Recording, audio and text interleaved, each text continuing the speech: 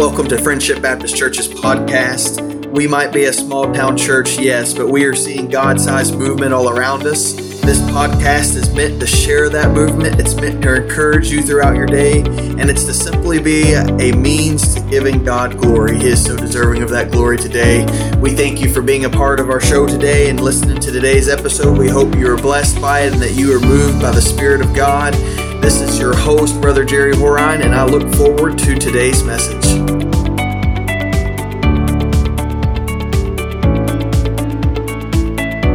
Well, hello and welcome to episode number 15 of Friendship Baptist Church's podcast. Boy, do I have a treat for you today. We are continuing our podcast series of praying every day for the international missionaries and for the International Mission Board. Today, we're on day 5. So we're so thankful that you have stayed tuned with us and praying every day for these missionaries. You never know the eternal impact that this has for these missionaries. And so I want to just start off by reading the prompt that they have gave us to read and pray for them every day. And then I'm going to introduce you into a special guest that's going to pray for us today. And so here we have Day 5 is not a flash in the plan. And J.D. Greear, which is the president of Southern Baptist Convention there, J.D. Greear says his church's partnership with International Mission Board missionaries is more than just a partnership. It's a front row seat to some of God's most exciting work in its hard to reach places. The most significant things in the world are happening through the church that God is building, said J.D., pastor of the Summit Church in North Carolina. He says, we pray, we give, and we go, not because we have to, but because of what God has promised He's going to do among the nations. One place they are seeing that play out is Ukraine, where the missionary Russell Woodbridge is helping Ukrainian believers learn how to plant churches. Together, they are an amazing opportunity to offer hope to people from an eastern Ukraine who lost everything when they fled from the war that's been there in the recent years. They've seen people baptized and churches started. It takes all of us working together to reach the nations for Christ, Russell said. And his home church is excited to be a part of that. Partnering together provides opportunities that maybe you couldn't do if it was just by yourself, JD explained. It helps us engage in ways that are meaningful and not just a flash in the pan.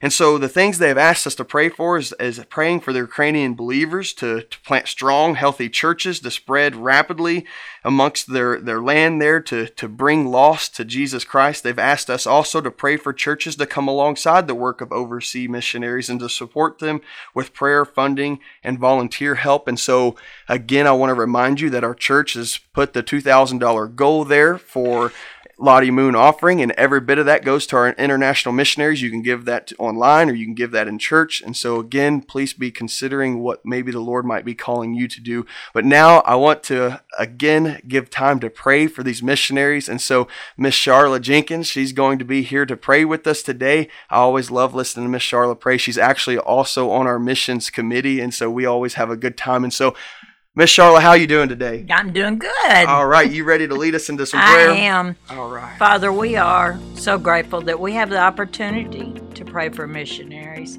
Lord, I especially pray for Day 5 today and for our Ukrainian churches, our believers, the pastors, the leaders that are working with these people, Lord.